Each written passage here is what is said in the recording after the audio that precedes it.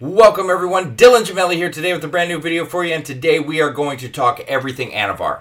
It is just going to be top to bottom, everything you could possibly want to know about Anavar. But before we get into that, just a big shout out and thank you to everybody out there supporting the channel. I cannot thank you enough. The likes, the shares, the subs. Please, if you haven't yet subscribed to the channel, make sure that you click that bell icon so you don't miss any of the updates every time I'm uploading new content. I cannot thank you all enough. Feed that algorithm and let us continue to grow. So let us talk about my friend Anavar.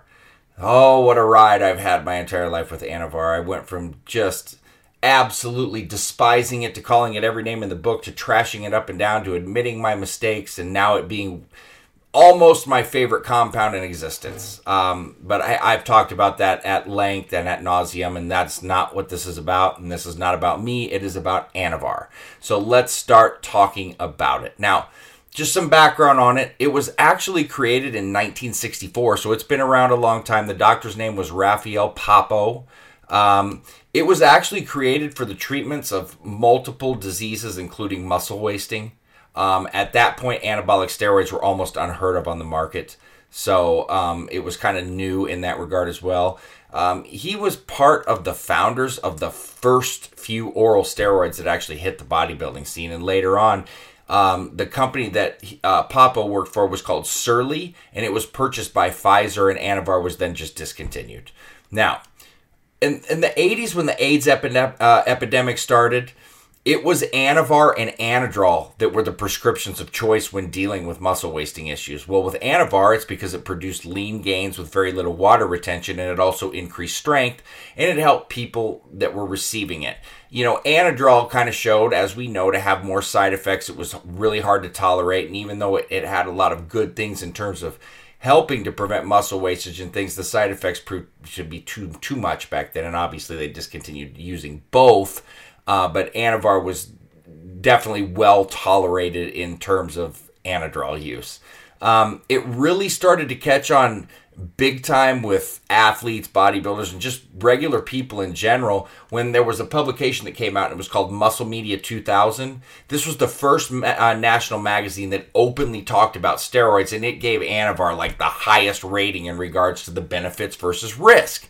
So with the magazine focusing on this and telling everybody this, everybody started to flock to it and want to use it. And then with the abilities to cut fat and burn fat, like we know, that's really what most people ultimately end up wanting. It's going to make it more popular. So when they developed the formula for Anavar, they synthesized it by deriving its molecular structure from dihydrotestosterone, or DHT.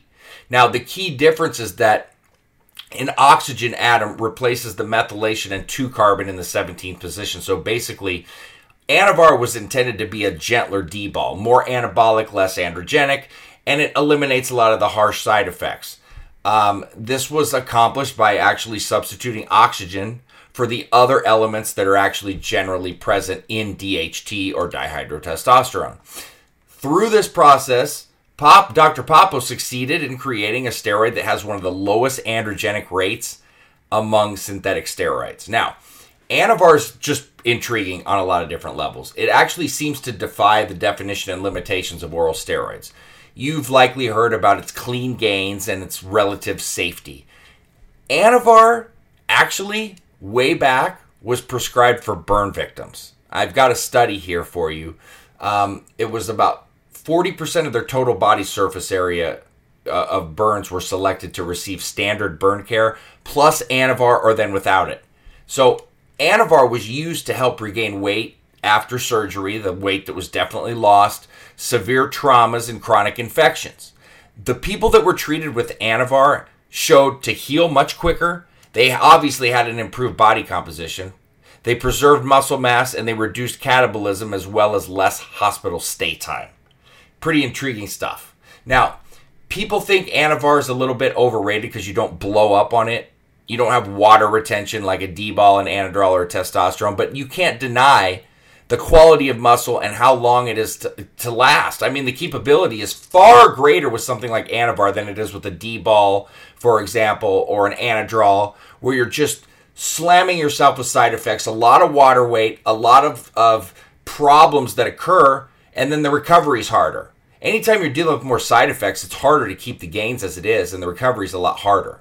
Now, many people claim that Anavar helps burn fat, which is a fact. But keep in mind that any steroid that builds lean muscle can burn fat. You got to train, you got to have your diet in check, you got to be consistent and disciplined. Now, with Anavar, the muscles seemed more defined because of its inability to hold water. But there have been studies out there, too, that show Anavar significantly reduces visceral fat in the stomach area with moderate exercise only. And the subjects did keep the fat off after they stopped using it. So, don't think that's a Dylan Gemelli telling you, oh, you can get away without working out on Anavar and make gains. That's not what I'm saying. I'm saying, though, it's been proven in studies that people that weren't working out as intense as you'd assume to still did well with it. So imagine if you're using it properly and you're eating and training consistently.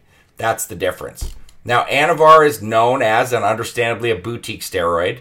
High quality, relatively safe if used properly, and it can be used to kickstart or finish a cycle. I prefer to finish with it. It's a good polisher, but either way, you do need a full post-cycle therapy. All right? It is a suppressive steroid. Keep that in mind. Now, you need to make sure that you're protecting yourself with an all-in-one protectant on cycle as well. It's toxic. It's going to hurt your liver, your kidneys, your blood pressure, your cholesterol. And trust me, just because it's considered mild, I've covered this 1,000 times, it's more mild in retrospect to something like an Anadrol or a D-ball. But in general, it's still a harsh steroid, and you need to protect yourself. Now let's talk about dosing. For men, 40 to 60 milligrams per day, 60 being the max.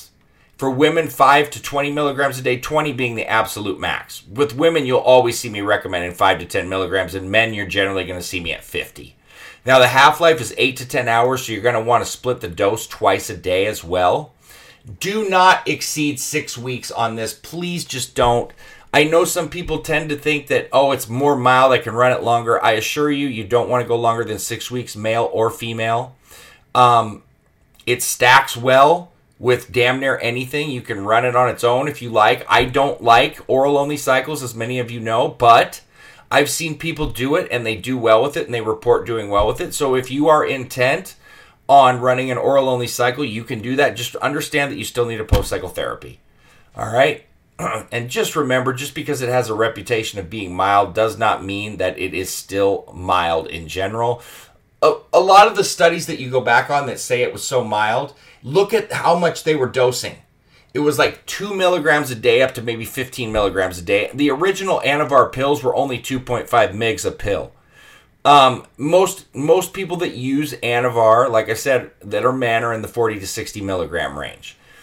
You know, so Anavar needs to be taken seriously. It's strong.